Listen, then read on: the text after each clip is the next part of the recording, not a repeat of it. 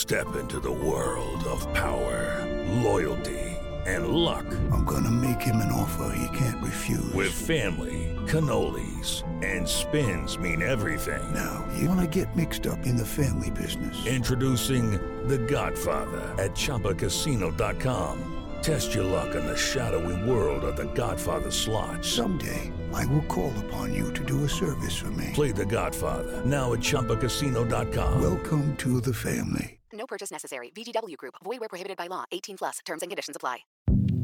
Hi, this is Dahlia Lithwick, host of Slate's legal podcast, Amicus. If you're listening to this show, you might be interested in Amicus's live show that we're hosting in Washington, D.C. on Tuesday, May the 14th. My colleague, Mark Joseph Stern, and I will be talking to some amazing guests, including Sherrilyn Ifill and a sitting state Supreme Court justice, all about how originalism, a relatively recently invented way of interpreting the Constitution, has taken over the Supreme Court and radically reshaped the law.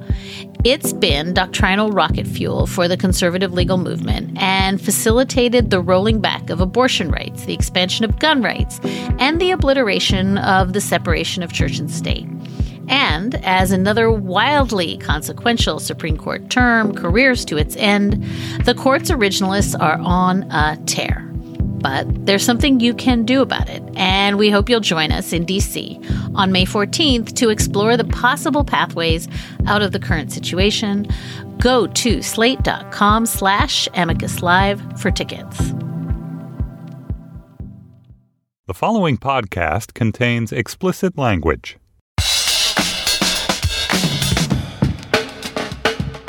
Hi, this is Josh Levine, and this is Slate's sports podcast, Hang Up and Listen, for the week of June 1st, 2015. On this week's show, we'll talk about the FIFA indictments, Sepp Blatter's re-election as FIFA president, and whether it is or is not possible that the International Soccer Organization will reform itself. We'll also be joined by Puck Daddy's Greg Wyshynski to discuss the hockey playoffs and the Stanley Cup Finals matchup between the Tampa Bay Lightning and the Chicago Blackhawks. And we'll talk about Bryce Harper's historically great season, or at least historically great 2 months of a season. Whether the 22-year-old Washington Nationals outfielder will become the kind of star that transcends his sport, and what's going on with his teammate, the struggling Stephen Strasburg. Joining me in Washington, D.C. is Stefan Fatsis, author of Word Freak and A Few Seconds of Panic. Did you notice my alliteration, Stefan? I did. I also noticed you co-opting "It is not possible." I am the president of everybody, Josh. I thought it was more of an homage, but... Co-opting. Jeez. Yeah. Whoa. Touchy. Touchy. It was a touchy week for Sepp. Was. We'll get to that. Well, we will. With us from New York, it's Mike Pesca, host of Slate's daily podcast, The Gist with Mike Pesca. Hello, Mike. Hello. And I'm going to insist that we call that a Washington segment Good Nat, Bad Nat. Okay. I like that. Yeah. And like a couple of them are hurt, so. You got some theme music for us? Good Nat, Bad Nat. Good Nat, Irene. A lot of people request I sing as often as possible. How do you feel about, in Little League, the phenomenon of saying a kid got a hit, even when it was clearly an error on the other team? Wow, what ages are we talking? Around the ages of your children. You have to norm for, remember, the definition of an error is what play can be made with normal effort. And when you're talking about 8-year-olds, like picking up a ball and throwing it to first and having that first baseman squeeze the ball, that's better than average. That's superhuman. So I would say an error would be if there's a slow tag and the kid attempting the tag, it just pops out of his glove. And it's not like a runaway freight train. The kid just whoopsies, or a kid tries to step on the base and like runs all around. But other than that, anytime you attempt a throw in the infield, it can't be an error, I say. As someone who batted .750 in second grade, I think liberal scoring is crucial to Little League. 750 with no hits. I think about 24. The same thing about I actually hit the ball. I was good. That was the peak of my athletic career, Josh. All right, we're trying the patience of our listeners here. My average plummeted to 500 in third grade. In our bonus segment for Slate Plus members, we will parse every single at bat of Stefan's second grade Little League season. Mm-hmm. If we have any time left over, we'll do a preview of the NBA Finals between the Cavs and Warriors. To hear this segment and other bonus content on podcasts like The Culture and Political Gabfest, you can sign up for Slate Plus at slate.com/hangupplus. If you want to try out Slate Plus before you buy it, sign up at slate.com/hangupplus, and that'll get you a 2-week free trial of the Slate Plus experience. Last week, I was not here. Was I in Switzerland? Maybe not. But shortly after the Hang Up and Listen podcast went off to the printers and was inscribed on wax cylinders, as we do each week, the U.S. Department of Justice charged 5 corporate executives and 9 officials from the World Soccer governing body FIFA with racketeering, wire fraud, and money laundering. Among those charged were the current and past presidents of CONCACAF, the North and Central American and Caribbean Confederation that the United States is a member of. Over the weekend, former CONCACAF president Jack Warner defended himself by citing an Onion article headlined, FIFA frantically announces 2015 Summer World Cup in the United States, global soccer tournament to kick off in America later this afternoon. FIFA president Sepp Blatter, who was not indicted as part of this big sweep, did a similarly laughable job of claiming that little old him had nothing to do with anything. Here he is speaking at the 65th FIFA Congress. I know many people hold me ultimately responsible for the actions and reputation of the global football community. Just to be clear, that's Sepp Blatter, not me. It's a decision for the hosting of a World Cup or a corruption scandal. We, or I, cannot monitor everyone or you all of the time. Or us. It is just not possible. If people want to do wrong, to monitor everyone all of the time, they will also try to hide it. I love simultaneous translation from Sepp to Sepp. But it must fall to me to bear the responsibility for the reputation and well-being of our organization and to find a way forward to fix things. I will not allow the actions of a few to destroy the hard work and the integrity of the vast majority of those who work so hard for football. And by vast majority, he means about 20%. As Barry Paczewski described it in Deadspin, Stefan Blatter's 17 years in office have been marked by financial irregularities, shady backroom dealings, fraud, graft, cronyism, sexism, dismissal of racism and homophobia, resistance to technological change, a lack of transparency, irreparable rifts between member states, and numerous and toothless ethics investigations. And yet, the Sportocrat to end all Sportocrats was reelected last week to his 5th term as FIFA president. There's now a huge range of possibilities for what happens next. Michel Platini, the head of the European Soccer Federation, UEFA, has threatened to boycott the World Cup if Blatter won. We'll now see. I mean, it seems most likely that that's going to be an empty threat. There's now the question of whether the men charged by the DOJ will be extradited to the U.S., and there's a separate investigation going on by the Swiss into the bidding for 2018 and 2022 World Cups, which were awarded to Russia and Qatar, respectively. So, Stefan, what's going to happen? What do you think the next steps are going to be? Well, I think that the hope among a lot of people is boycott. I don't think boycott is that realistic. I think far more practical, far more desirable maybe approach to this would be a complete pullout from FIFA. There are 51 countries in UEFA. Some of those are going to stay in FIFA's pocket. Russia, Spain is completely in the wallet of Qatar at this point. I don't see them pulling out. They voted for Blatter. France, the French Federation, voted for Blatter in spite of the fact that Platini is French and runs UEFA.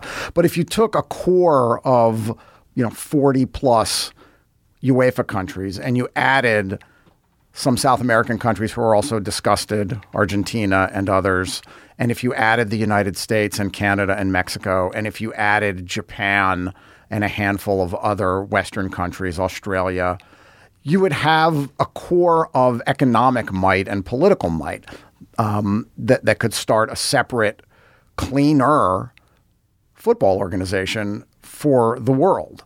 And if you denude FIFA of its lifeblood, which is the money, by exerting pressure on at least the Western sponsors, Anheuser-Busch, Visa, McDonald's, the big companies that basically fund this, plus the television networks, then you've made a start. It would not be easy. And the main reason it would not be easy to do this, as logical as this might seem, and Nate Silver argued this on 538, it was a pretty good argument that the OECD countries could be the leaders of this. And then a Tufts professor had a piece in the Washington Post, Daniel Dresner, that I thought was really the most cogent analysis of how this is plausible. The hard part is that the corruption in FIFA touches everybody. Look, there were 2 Americans indicted.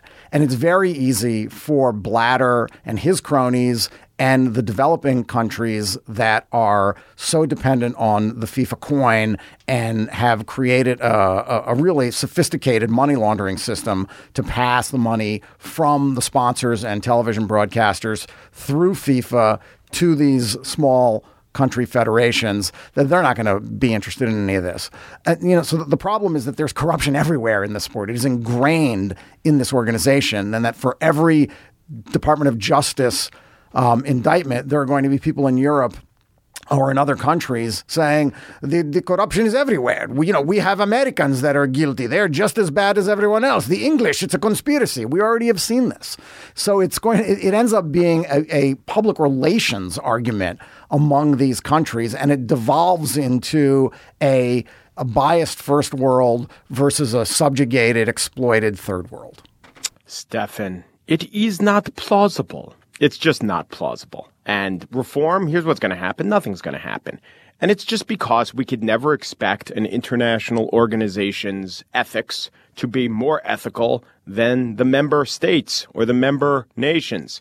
Now, FIFA does have a problem from the perspective of the West, or people who want ethics reforms in that Montserrat and these tiny little principalities have a vote, but they have a vote. And I don't see you taking away a vote, stripping a vote. I don't see you doing that. That seems undemocratic. I don't see who's going to want to vote for that, who votes themselves out of existence as a means of reform. So because of that, this is the system we have to deal with. And, I do think that if you look at international relations, there's a little naivete, maybe, not on your part or on the Tufts professors, but, people who follow sports and maybe don't follow soccer that closely and aren't expected maybe to follow international relations that closely. This is what happens. Look who's on the Security Council. It's a little more important than FIFA. That doesn't get reformed. Look who's in the United Nations. Look what it takes to get bounced out or to reform an international organization. There's one set of countries, richer countries, corruption. You have to be a certain amount of rich to even regard it as corruption. It's just the way of life for a lot of people. Sepp Blatter knows how to work the system. I would also say that I think the IOC is, in a way, a cleaner organization than FIFA. One of the reasons is, which countries have the number of votes. But there's no bona fide reformist movement already there, like Dick Pound is with the IOC and other delegates are with the IOC. And I even think the current president of the IOC, there's reason to be optimistic that he's on, more of the reformer sides. Who are the reformers within FIFA? You had Prince Ali, who kind of put his hand up, but it's not like everyone said, oh, yeah, this guy has, a 20-year history of trying to really push changes. So it seems ad hoc right now that we're finally some corruption is exposed. And the reason we're saying that is there always was corruption. Just 2 World Cups were awarded to countries that shouldn't have gotten it. When there was corruption, giving the World Cup to Japan and Korea or South Africa or whatever, people said, yeah, well, that's okay. We like the World Cup being in South Africa. So I don't think anything's going to change.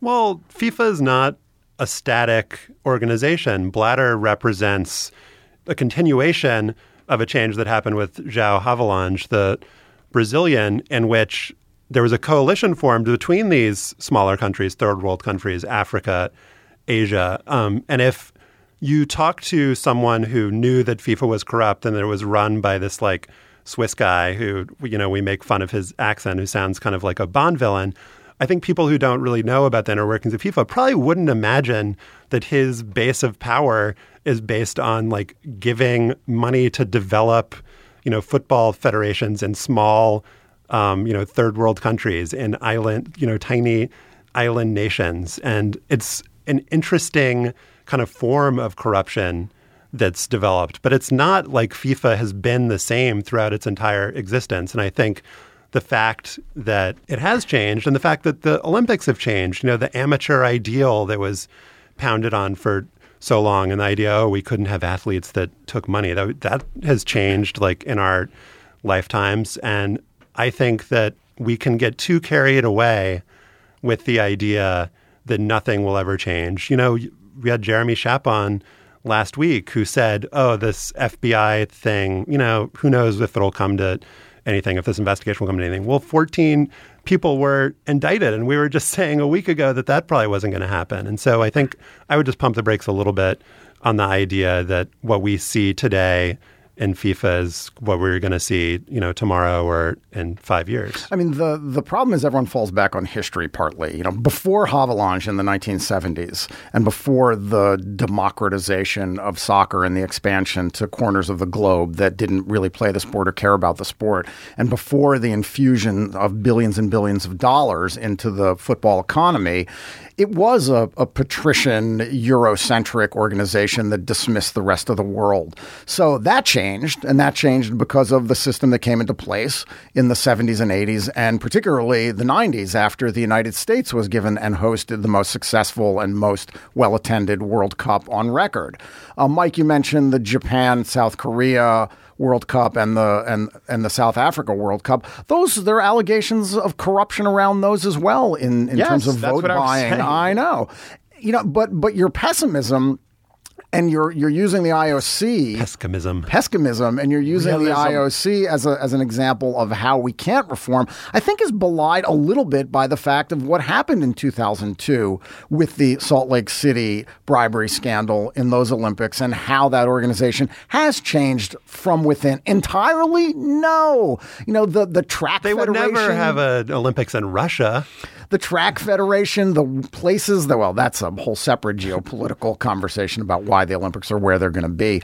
But, you know, these other federations are corrupt as well. And, you know, as much as the IOC has changed and rooted out some of these problems, the reality is that these things still do exist. But where there is hope is if you look back at the 2002 Salt Lake City Games, one of the most important people in helping to spur that investigation and those reforms was a guy from John Hancock, which was a sponsor of the Olympics. David D'Alessandro was the CEO. And he stood up and said, we're not going to do this anymore. And he did this behind closed doors with the International Olympic Committee.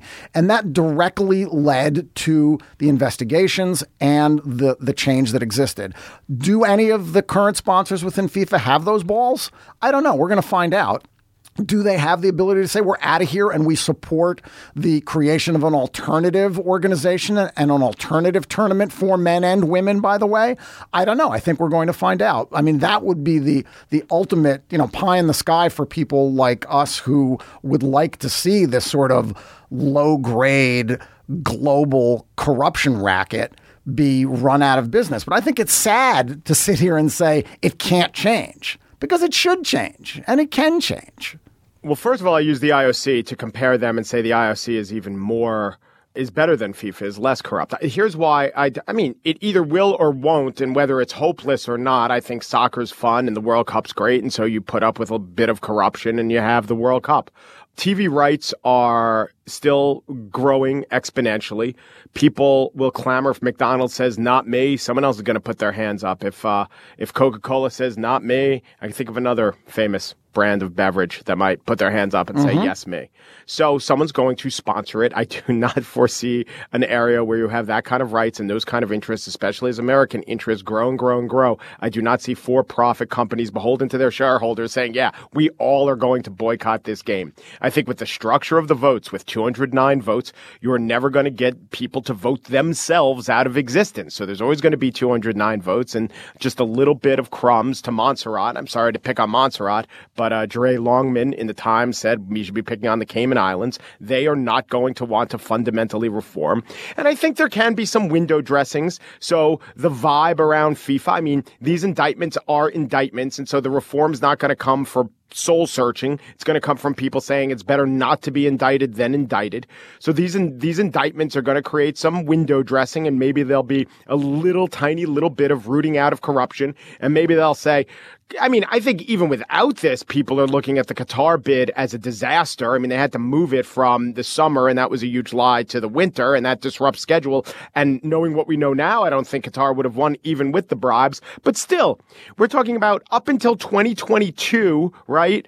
7 years from now, we're set in stone where these tournaments are going to be. So that's how much reform are you going to get with Russia 2018 and then Qatar in 2022? You're assuming that every decision in this organization is going to be put to a vote of all 209 members. And that's just not the case. There is an executive committee here. Right, but Sepp Blatter is not going to get voted out of office unless he dies. Well, he could actually get pushed out of office by reform-minded people on the executive committee, which has dwindled because their members are getting arrested or getting kicked off. I mean, it is not a fait accompli that this is locked in stone, that there will be a corruption-tolerating head of this organization. There are people in this sport, and yes, it's going to lead to complaints and conversations that that Western Europe and the United States are trying to Bigfoot. I mean, Putin has already done that. But the fact is that those kinds of reforms can occur if the right people stand up and actually try to do something about it, at great political risk, at great risk to their soccer organizations in their countries, at great embarrassment. But there's a big ally here, and that's the Justice Department. And I think that I think to say that, yeah, there might be a couple more indictments might be underestimating the will of the U.S. government to do something about this. It does make you question, though, because given what we already know about Qatar and the worker deaths there and the horrible human rights abuses, it's hard to fathom if there would be something else that could happen there that would cause public opprobrium to rise to even higher levels, because it's already happened, and FIFA has not yet been pressured to, change the locale. They said there's not going to be a revote, but as you said, there could be external pressure, whether it's from the Department of Justice or it could be internal pressure from the executive committee. But I don't know. I mean, the NCAA is obviously a different animal, being not an international organization, but we've seen in the last year the top schools basically break off into a separate entity within the larger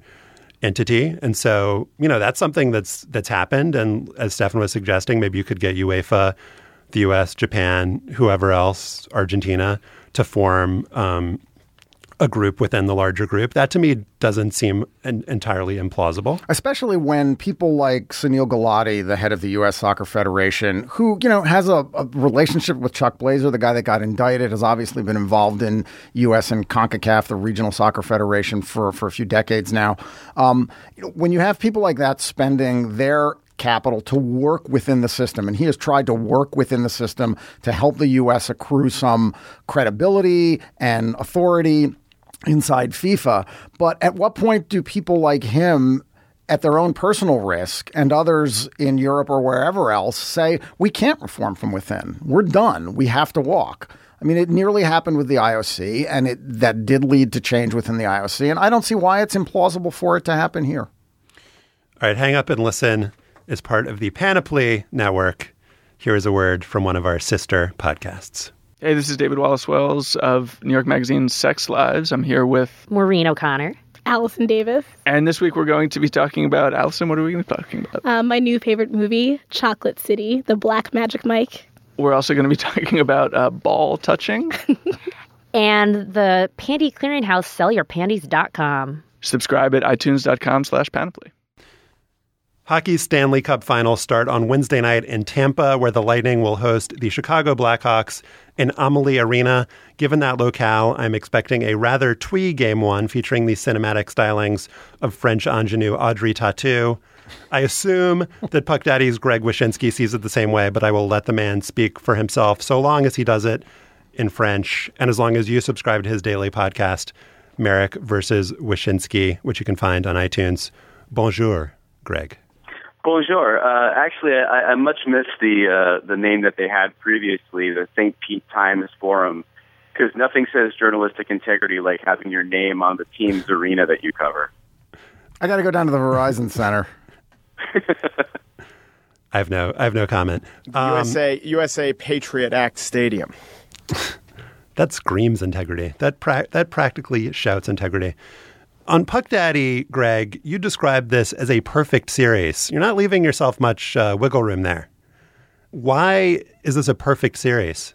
I think it's the classic combination of what we expect to see on the ice and then all of the narrative boxes it clicks. On the ice, these are two teams that like to bring it. They're both aggressive. Neither one is the type of team to sit back. So it's not going to be one of the teams is constantly punching and the other team is rope-a-doping the entire series. It's really going to be two forces coming at each other for most of the series. I think that's going to be great.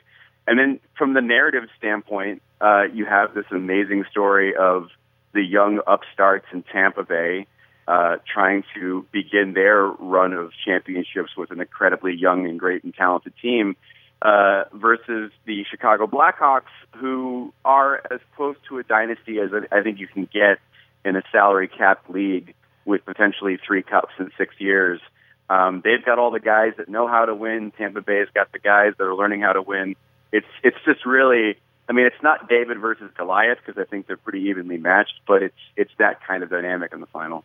Watching the conference finals between the Lightning and the New York Rangers, which was fantastic. Except for the Game 7, which was kind of a dud, the 2-0, and Tampa Bay really controlled that game, I thought. I'm going to guess you're a Ranger fan based on some of these comments. I might be.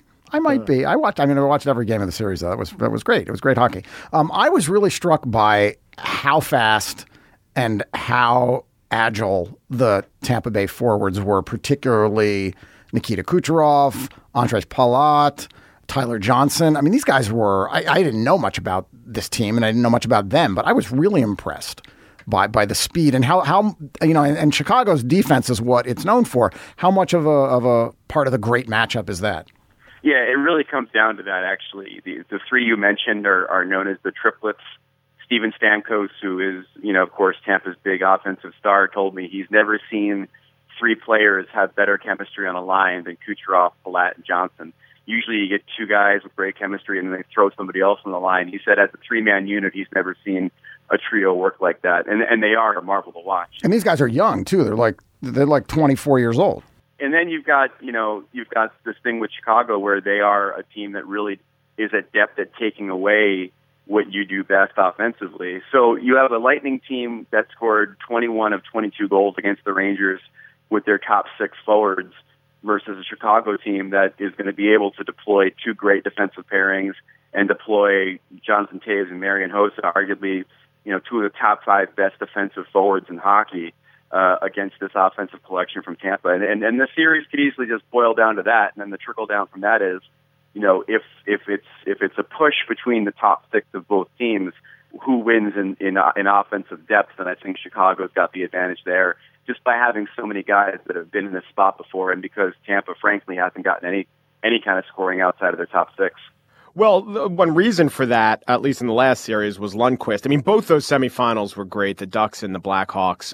What were there? There was one game that wasn't a 1-goal game, and so many of them went into overtime. How many periods of hockey did we have there? Do you know off the top of your head, Greg? I don't know off the top of my head, but I know that the Blackhawks have played a lot of hockey, and I know that Duncan Keith in particular, their star defenseman, I think still has a time on ice average above 30 minutes a game at this point in the postseason, which is a symptom not only of having played multiple overtimes, but of Joel Quenneville, their coach, having absolutely no confidence in their third defensive pairing and overplaying his star D-men as much as he can, which, again, maybe it affects them in the final, or maybe Duncan Keith is just a mutant and he's able to just play as long as he can without his legs falling off. And the advanced stats say Duncan Keith is the best player in the playoffs. He's the best player left. But let's talk goalies. It comes down to goalies, I think, so often. Bishop withstood the Rangers' assault. Who do you favor? I think it's pretty even, but I will say this about Bishop. He gave up a 5 spot 3 times in the conference final against the Rangers. Came back twice and was fantastic in the following game. And I think he's done that 9 times this season, given up 4 or more goals and come back and played really well in the following game, to the tune of a save percentage of around 938 rather, I think, this season in those situations. But it doesn't change the fact that he gave up 5 goals 3 times in the conference final. Tampa Bay, when they're on their game, protects him, plays really well around him, as he likes to say, remembers their net in the defensive zone. I think that Chicago feels they can be a little bit more liberal with their play in front of Corey Crawford because of his playoff resume and because, frankly, he's gotten progressively better as the postseason's gone on after a first round where people were calling for Scott Darling to take the starting job for the Blackhawks. So maybe a little bit of an advantage to the Blackhawks because Crawford's been there, but Bishop's been really good in games after he's had a bad performance. So I have some bigger picture questions. You mentioned the Blackhawks and this being kind of the closest you can get to a dynasty in the salary cap era of the NHL. And when you hear something like that, it just sounds self-defeating, especially for a league like the NHL, which obviously cost control is an important thing for the league, and you can understand why you would want to do that as an organization. But this is a team, the Blackhawks, that fans have gotten to know over the last 6 years. It's a team where, people recognize Patrick Kane, Jonathan Toews, Duncan Keith, you mentioned. And the idea that this is going to be the last opportunity maybe for this team to stay together and win a cup, it just seems like that's not in the best interests of the NHL. Well, it's not, but I mean, you're hearkening back to an argument that we had in 2005 about whether it was going to be more beneficial to the league to have a salary cap or have a luxury tax. And, the argument against the cap was always, well, when teams draft and develop their players well, they should be able to keep these teams together because ultimately having strong franchises in markets that are financially solid like Chicago and New York and Philly and all these other places is going to be beneficial to the league. Like it's much more exciting to go into this series and have the Lightning be the upstart and have a team like Chicago as the team they're trying to knock off the throne versus say Anaheim, where it's two teams kind of vying to sort of do the same thing. So I agree with you. I mean, I like the idea of teams being able to stay together and I think that the NHL does some things like giving an extra year on long-term contracts to teams that are re-signing their own star players to that end. But ultimately, it comes down to how you want to spend your money. And in the Blackhawks case, it's securing Toews and Kane for a long, long time at a very, very high salary, doing the same thing with Duncan Keith. And then the skill involved in trying to keep this thing going is how you fill in the blanks. After their first cup, they struggled with it. They lost a ton of their talent to the Atlanta Thrashers, pretty much, along with the Florida Panthers. And then Stan Bowman, their GM, got a lot better at it and found young players to fill in holes like Brandon Saad and Tara Vinen and players like that. And I think that he's very adept at refilling the ranks after they have to jettison guys because of the cap. Isn't the flip side of that conversation, though, Greg, that you look at a team like Tampa with a lot of young players and you can sort of project out like, wow, this could be a dynasty. So that's the other side of what makes this kind of a salary cap effective in hockey. Yeah, and they're going to have their own issues, too, because Steven Stamkos' contract comes up, after next season, and he could be the first $12 million a season player in the NHL. That's the max you can make on an annual basis at this point, and there's a lot of thought that he could hit that number if he ever went close to the open market.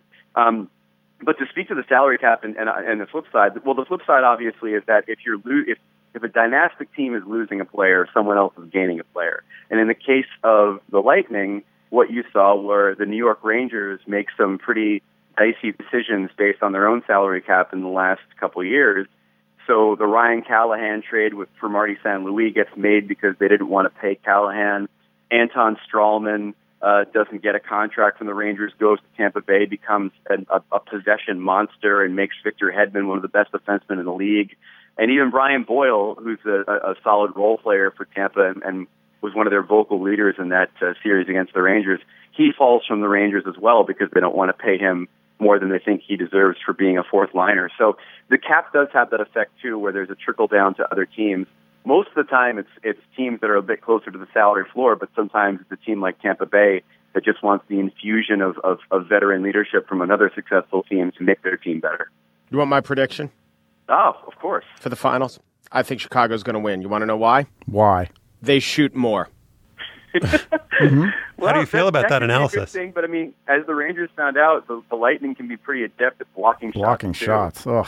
That Game 7 was so frustrating to watch as a Rangers But fan. all the advanced statistics, I love advanced statistics, and with hockey, it's brilliant because you don't need to know that much. All you need to know about the advanced statistics in hockey is they have a way of counting shots, which is if the goalie wasn't there, it would have gone in. So the advanced statistics say, well, what about the ones that are blocked? And what about a couple of other things, like if they hit the post or go a little bit wide? All right, let's count those two. And the teams that shoot the most win. And this postseason, Chicago's been shooting a lot.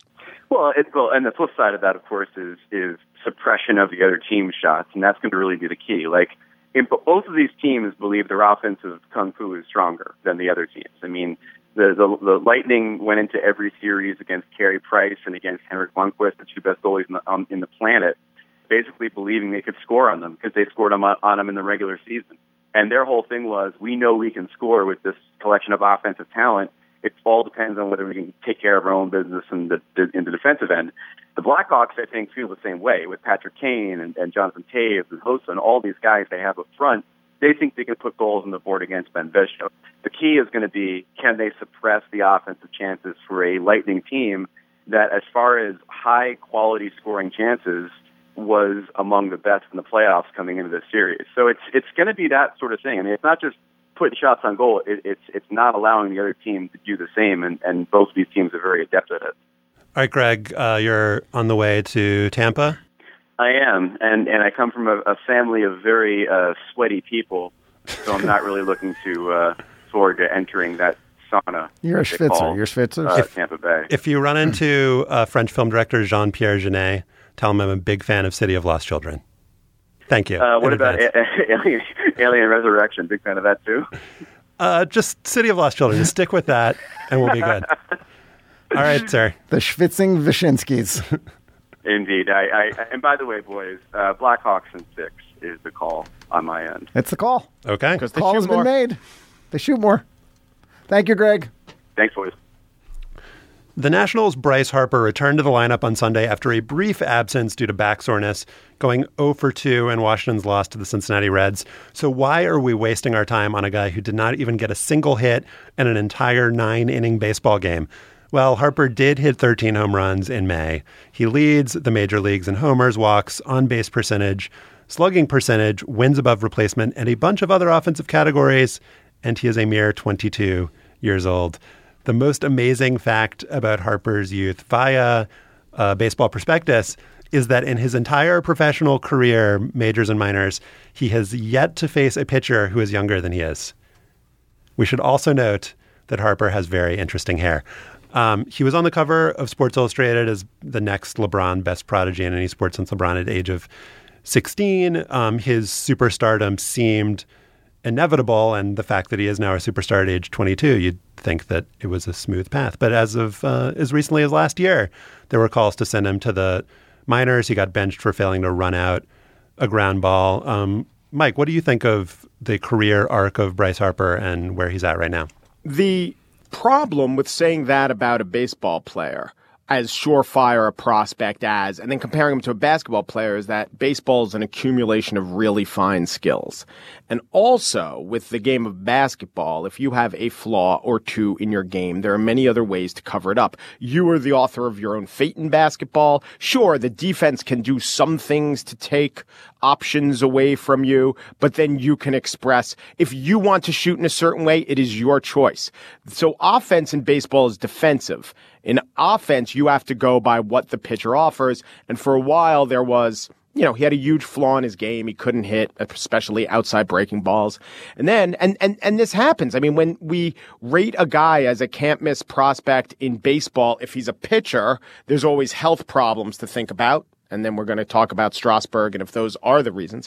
But with a hitter, you have to be perfect. So no one ever knows if an 18-year-old can cover all parts of the plate and can do so with power and can do so against major league pitching, because that person will have never had to have faced major league pitching. And it's not analogous to an offensive player in basketball having never faced, NBA level defense. It's not analogous. So what Bryce Harper has done might not seem as amazing as all these can't miss prospects, but there's much less certainty with a can't miss prospect in baseball. And what he really has done is to turn especially parts of his plate that were the great weakness into a great strength. Actually has been amazing.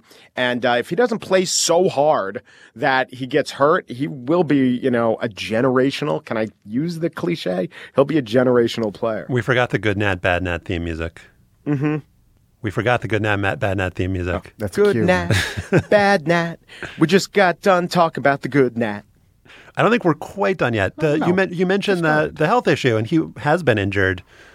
He had a knee injury from running into a wall. He had a hand injury, which kind of took away a lot of his power. And I think people were misinterpreting the post-injury performance as true ability. And Harper only hit 13 home runs last year. Yeah, he's got more this year than he did all of last year. Right. But Harper, in interviews this season, says it's not that I've improved, it's that I'm healthy. And you can understand why it would be beneficial for him to think that way, even if it's not necessarily true. I think he's a player who had preternatural confidence.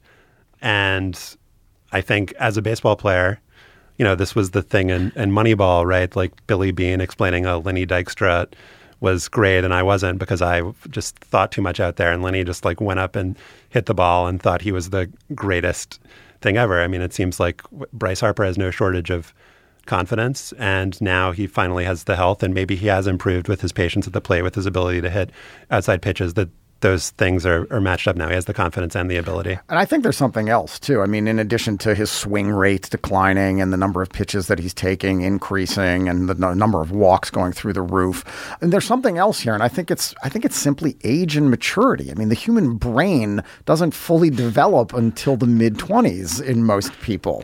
And when he came into baseball at a very, very young age, and Mike Pesca. Mike Trout and Mike Pesca, their brains both developed earlier. Both fish-related Mikes, yes. Yeah. But, he exhibited, if not signs of immaturity, signs of, immaturity, I guess. He just didn't seem terrifically focused.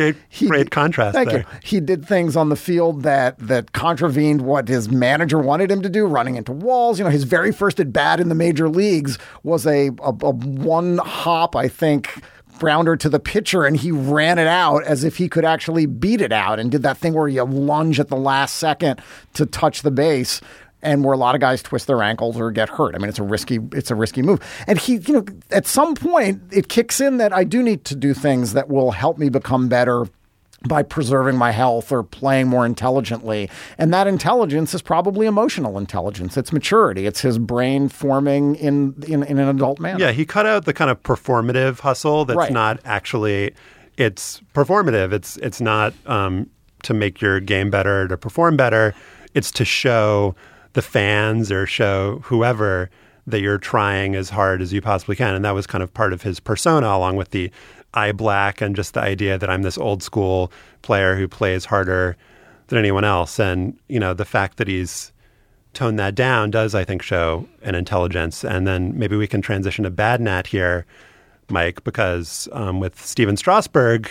Bad Nat, Bad Nat. Who invited you to sing the Good Nat, Bad Nat theme song? I'm just singing the Bad Nat. Speaking of co-opting, there have been questions about, and we can insert the various cliches, his makeup, whether he too much mascara, I think. Problem with his makeup. Whether he really has the chutzpah to play. That's, you just hear announcers talking about chutzpah constantly. Yeah. Whether he has it to be a major league pitcher, and this is a guy who Flashugana. This is a guy who's got amazing statistics until this season. Now he's on the disabled list with a neck injury. His ERA is over 6. But even when he was performing well, Strasburg, the number 1 overall pick, similarly touted prospect as a pitcher to Harper as a hitter, there was just a kind of perpetual dissatisfaction with him. So can you put your finger on the assessments of Strasburg and where he is now? The fascinating thing is, in contrast to Harper, where everything that I was saying about the ability to hit breaking balls and everything that you guys were saying about the mental maturity, it's all flows together. So the mental maturity convinced Bryce Harper. I think it wasn't just a physical skill. It was like, Bryce, here's what you have to do. Here's your approach against your kryptonite. He turned his kryptonite into his yellow sun. It's now his greatest advantage. But, and it was clean, and there was a clean line, and we understood how it happened, and it happened exactly how it was supposed to happen. Now with pitchers, there's a little more mysticism with pitchers, and we're not quite sure how the arm works, or we're not quite sure how injuries happen. We have a general sense, but we're not quite sure. So we thought the only thing that could trip the guy up was injuries, right? And I'm going to say coddled him. I'm going to say one of the most overcautious, I don't know, stupid, I don't want to use pejoratives like that, but holding him out during a playoff run, I think will be looked upon in years to come as well. Maybe the kindest thing will be, we didn't know about arm injuries then what we know now. We thought it was just an innings count. But that said, it is confounding why Strasburg is so bad. Now, maybe the neck injury has caused performance, what we see in his performance, but he's the kind of guy who, and this isn't, my observation. I listened to the Effectively Wild Baseball Prospectus podcast. They had a great episode on Strasburg. Seems to be finding the middle of the plate a lot, and there's a question as to why. But he used to be a guy who could put the ball exactly where he wanted. Now he's the kind of guy who puts the ball exactly where hitters want. There are projections about how well a guy can do, Pacota projections, and there's the 90%, there's him outperforming his expectations would have this guy winning a Cy Young. But the 10%, in other words, it's plausible, but only a 10% likelihood, is exactly where he is right now. And that's without a major injury. Maybe the neck thing is accounting for everything we've seen so far, but he is so much worse than anyone thought he could be without a major injury. He's just having a bad start to the season. I mean, it's only a few starts. And if you look at his record, age matched to other pitchers, it's like what Tim Lincecum was at that age, Josh Beckett. And these were guys who didn't just go on to become great pitchers later. These were pitchers who were perceived at the same age to be outstanding, to be the best pitchers in the league. His career stats as of at least the time that this Washington Post column by Tom Boswell was written was, 46 and 35 with a 3.24 ERA. Those are great numbers. And so I think that there is an issue of expectations here, being the number one pick, and not only being the number one pick, but being touted as the best pitching prospect in a generation. And I think it's also the perception that, he had to miss a lot of time with an arm injury, as you referenced, but the idea that he was getting by just on talent, the idea that he was just throwing 100 miles per hour, and that was the only reason he was getting guys out, which is certainly not true. But I think it just goes along with the reputation of being a phenom. And it's the same with Harper as well. But just the idea that we're not as patient with bumps in the road, that we are more likely to see a dip in performance as reflective of either a weak character or just that we overhyped the player and they were never as good as we thought of in the beginning. But we've seen pitchers, you could name Tim Lincecum. He's obviously had more long-term success than Strasburg has, winning Cy Young Awards, but that guy is not a good pitcher anymore. Justin Verlander has had huge dips in his performance, and you've seen pitchers that were coddled and pitchers that weren't coddled who've gotten hurt. The only pattern that you have really with pitchers is that they get injured and that their performance fluctuates, and it's the exception when that doesn't happen. Well, and the other thing to think about in terms of a good Nat, bad Nat is that their personalities are diametric. I mean, they're opposites. I mean, Strasburg was media shy, was very sort of sullen in appearance, very keeps to himself, no sort of demonstrative behavior on the field, no eye black, no clown question bro type stuff. And I think that piles on when you get injured. As pitchers almost inevitably do. And that just adds, more paragraphs to the assessment of a pitcher's character in Strasburg's case. But they both irked the media. They both irked the media and fans, but just in different ways. Yeah, but I think that the fact that Strasburg isn't really communicative about his performance, about how he pitches, about why he pitches, about how he approaches his job, about his injuries. Gives you the sense that he doesn't care. Gives you the sense he doesn't care, which is never had with not Harper. Right, which you never had with Harper. Right. But all of that, none of that's untrue. And yet, if we were to talk about Strasburg as sometimes we call him arms, right? We have an arm out of the bullpen, or we have good arms in the starting rotation. Well, just think of this guy not as a human, but as an arm. And his arm, still pitching the fastball, but it's the combination of pitches. And he's just fallen off on his changeup so much. Is that because of what's going on in the head, or has the arm changed? I don't know. He is a worse pitcher where it doesn't seem like it's because of injury. And if you're saying it's because of something mental, yeah, maybe, except maybe it's not. for all the comparisons to Lincecum with his crazy delivery and how does he do it, it's not surprising that, well, I think the surprise of Lincecum was when he was good. You know, it's like, how is this guy so good? Okay, he's so small. Look at his stride. We figure out ways to figure it out. With the question with Strasburg is, why is he so bad? And maybe it's a mental process leading to this changeup. But it's just such a small amount of games, right? But when you are a guy, look, it comes down to quantifiable stuff, right? And if the guy I think that if the guy used to pitch 97 and now he's pitching 91, we could all say something's wrong with his fastball. When it's a different kind of pitch, it's not a number like that. But if we could apply that pure empirical metric to the changeup, that has happened. It's fallen off a cliff. Actually, changeup would be good if it fell off a cliff. But I don't want to go on too long here, but maybe could it be that just we are quicker to go to psychological reasons for pitchers than for hitters? Because we're just talking about how Harper was so bad last year and that, now that he's so great, we've decided, it's because probably he was hurt. But I don't think anyone was thinking that it was because Harper's mental makeup. Maybe it was because of the performative hustle that we talked about before. But I just think with pitchers, we're just so quick to ascribe things to mental reasons when, given how long this guy has been really good, not even just really good, great. He's been one of the very best pitchers in Major League Baseball. Should we maybe give the guy the benefit of the doubt that it's maybe a physical issue? Maybe we'll sure. Be but wrong, what does that mean? I mean, if we're the Nats GM, we're not looking to deal him. We're worried that we signed him to such a long-term contract. If you and I are betting, what's he going to be by the end of this year? Is his ERA going to be 2.5 next year? Maybe you'd say yes. I would say yes with much less confidence, and not just based on the fact that he hasn't done it, but based on the fact that there's this fall off without real explanation. All right, let's move on to afterballs. And you did an afterball a few years ago, Mike, on the inverted W. Yes, which I call the M.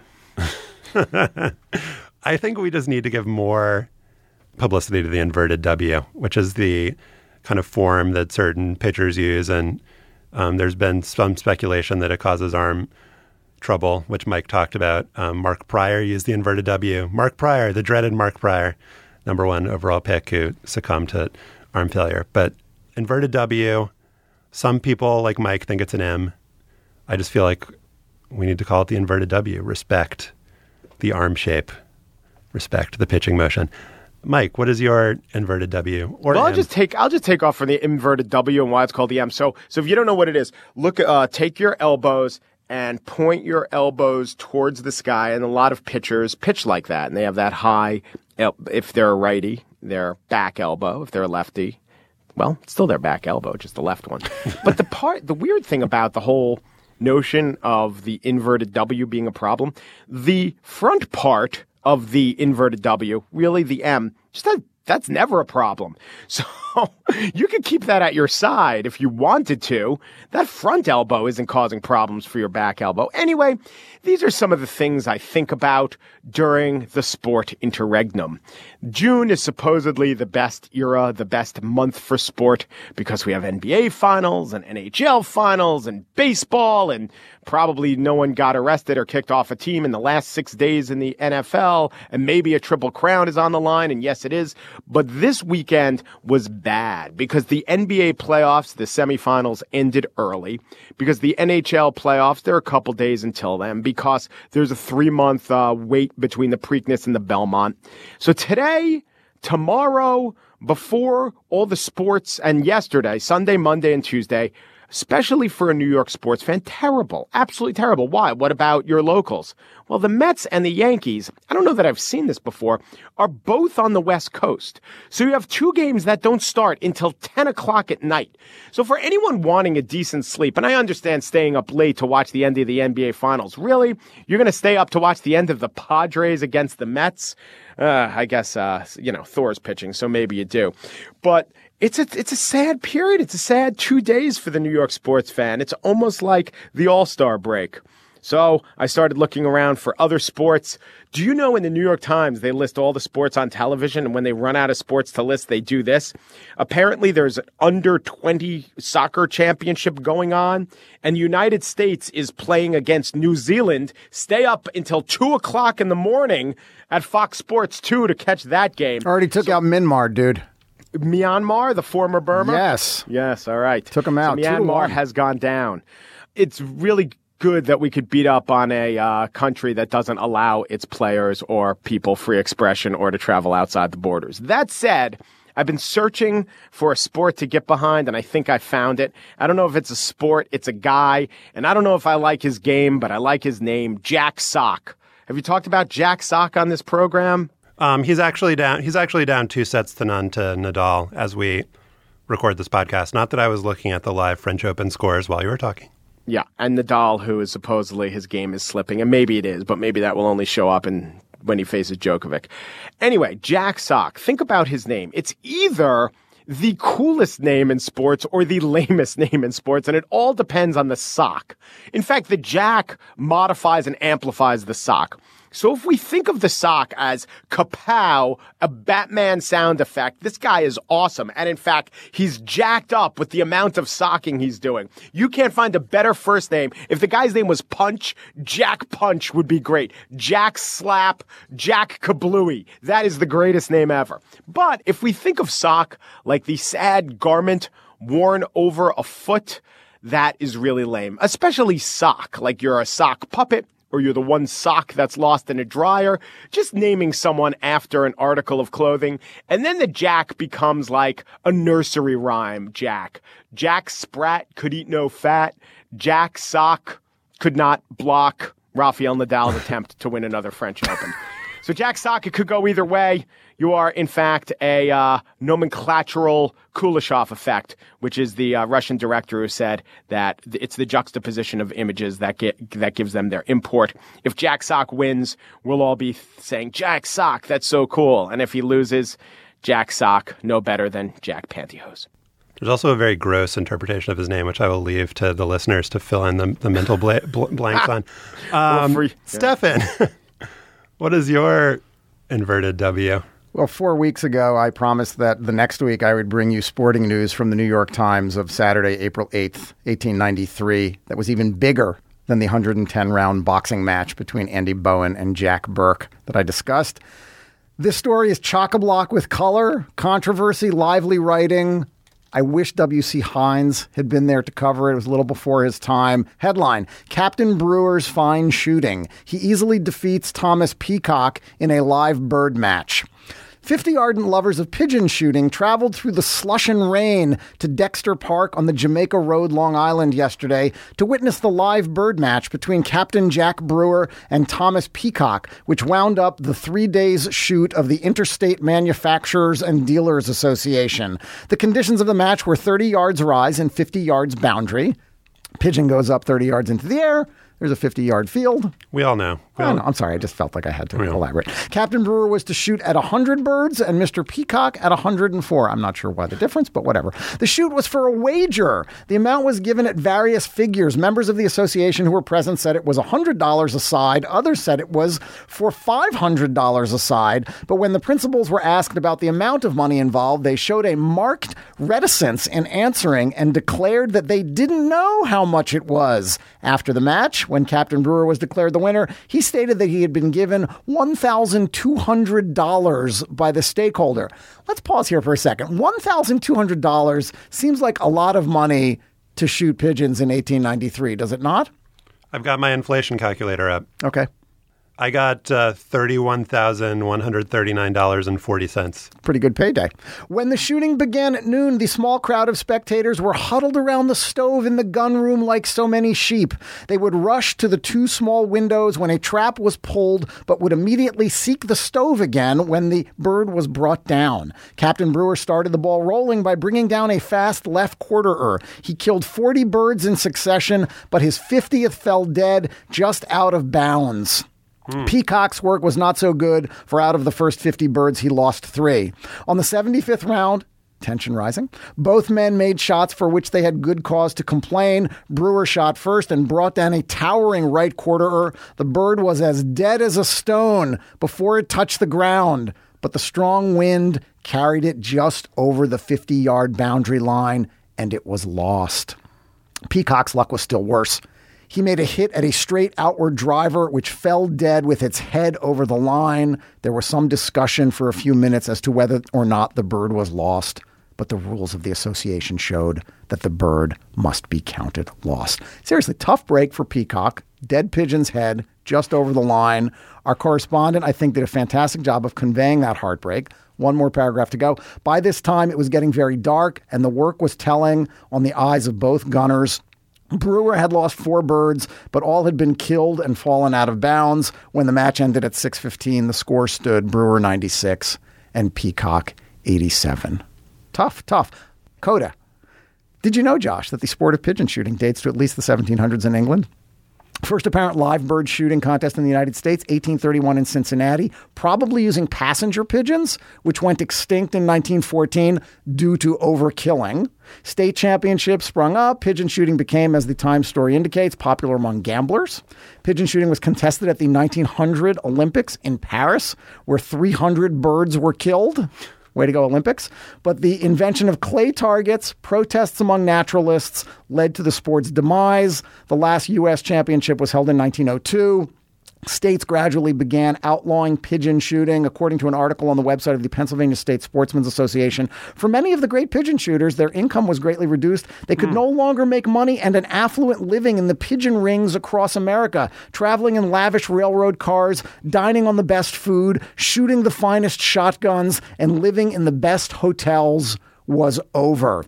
Now, I quote the Pennsylvania website because while states did begin outlawing live bird shooting, the Keystone State has hung on as the only place where pigeon shooting remains legal. Opponents have tried to ban it, and they've had some success pressuring its decline. The Sportsman's Association website said the most popular modern shoot was held for more than 65 years, but the liberals succeeded in shutting down the shoot several years ago. The website says the liberals shut it down? The liberals succeeded in shutting down the shoot several years ago. I like this website. Legislation to ban pigeon shooting in Pennsylvania, first introduced in the 1880s, finally looked like it was going to be enacted last year, but lobbying by, guess who, the NRA, managed to So we can do a hang up and down. listen pigeon shoot in Pennsylvania. Yes, we can. What's the date? Let's set it. Let's set the date. All right. Tomorrow. I looked it up. Question: do peacocks actually consume pigeons? Answer: peacocks are ground feeders that eat insects, plants, and small creatures. No, they're not raptors. Didn't think they were, but they're not. Josh, what's your inverted W? That peacock name was a bit on the nose. It was. The beak, if you will. We all know about the Harlem Globetrotters. They entertain fans with a repertoire including trick shots, fancy dribbles, occasionally eating a basketball that's made of bread. You don't want to break that one out too much. What I didn't know until a few days ago is that there's a guy who brings the same sort of spirit and goof-offery to tennis.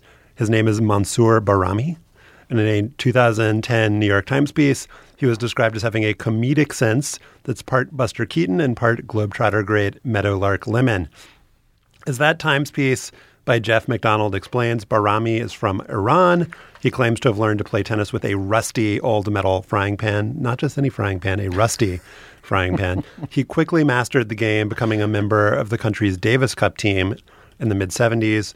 But tennis, a decadent Western practice, was banned by Ayatollah Khomeini during the Islamic Revolution. Bahrami was not allowed to play the sport for more than 3 years. In 1980, in a move that seems like it's out of a draft of an inspirational sports movie, the Iranian government decided to organize a single tournament called the Revolutionary Cup, where the prize for winning was a plane ticket out of Iran.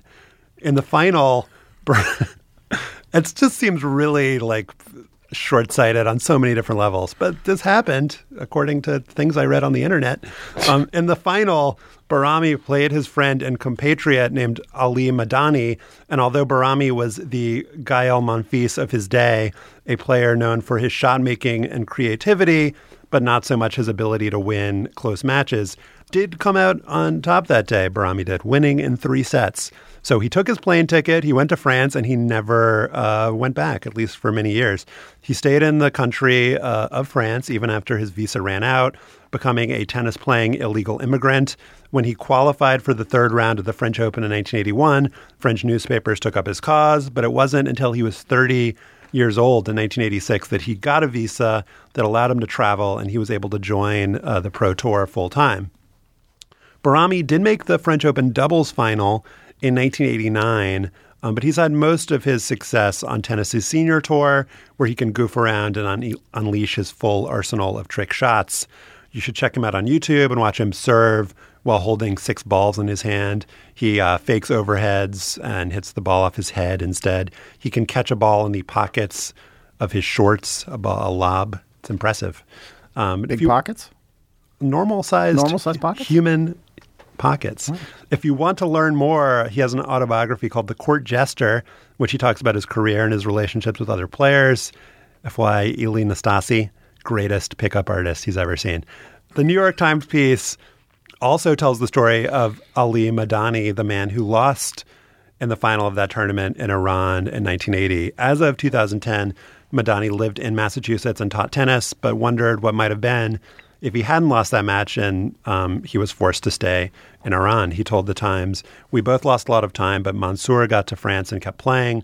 I had to wait 2 more years, and my chance passed me by. It's hard to lose your dream without getting to try." So pretty lighthearted after ball, but I just want to end it on kind of a down note because that's just what happens in life. That's good. I Sometimes, like the after ball. Sometimes you're a Barami and sometimes you're a Madani. The dark turn. But let's end it on an up note with the question of, does he also use a tennis ball that he takes a bite out because it's cake? I have not seen that, but we need to get him that message. Cake tennis ball. We love your feedback on what we talked about today. Oh, wait, Josh, can I interrupt? Yes, you can. I just want to compliment you. You often will highlight the insanity of something related to sports in the way you slowly let it roll around your mouth as you say it. Do you know what I mean? No. No. You will arch an eyebrow. You will give it a little zest. And I've just come across in the last... An arched uvula. Yeah. In the last 10 minutes, such a fact. Are you ready? I'm ready. So Johnny Manziel has been said to have thrown a water bottle at an autograph-seeking fan. No charges were brought. But the Irving, Texas Police Department describes the water bottle as a large bottle of Deja Blue, 3/4 full. Can you say that in your way? A large bottle of Deja Blue, 3/4 full. Very good. You can email us at hangup@slate.com. We'll gather links to the stories we discussed at slate.com/hangup. Subscribe to Hang Up and Listen on iTunes. You can find us by going to itunes.com/slate podcasts. When you're there, leave us a comment and a rating. Become a fan of Hang Up and Listen on Facebook at facebook.com/hang up and listen. Our intern, her first week this week, is Emma Zahner. Our producer is Mike Volo. Our managing producer is Joel Meyer. And the executive producer of Slate's podcast is Andy Bowers. Hang Up and Listen is part of the Panoply Network. Check out our entire roster of podcasts at itunes.com/panoply. Remember Zelma Beatty, and thanks for listening.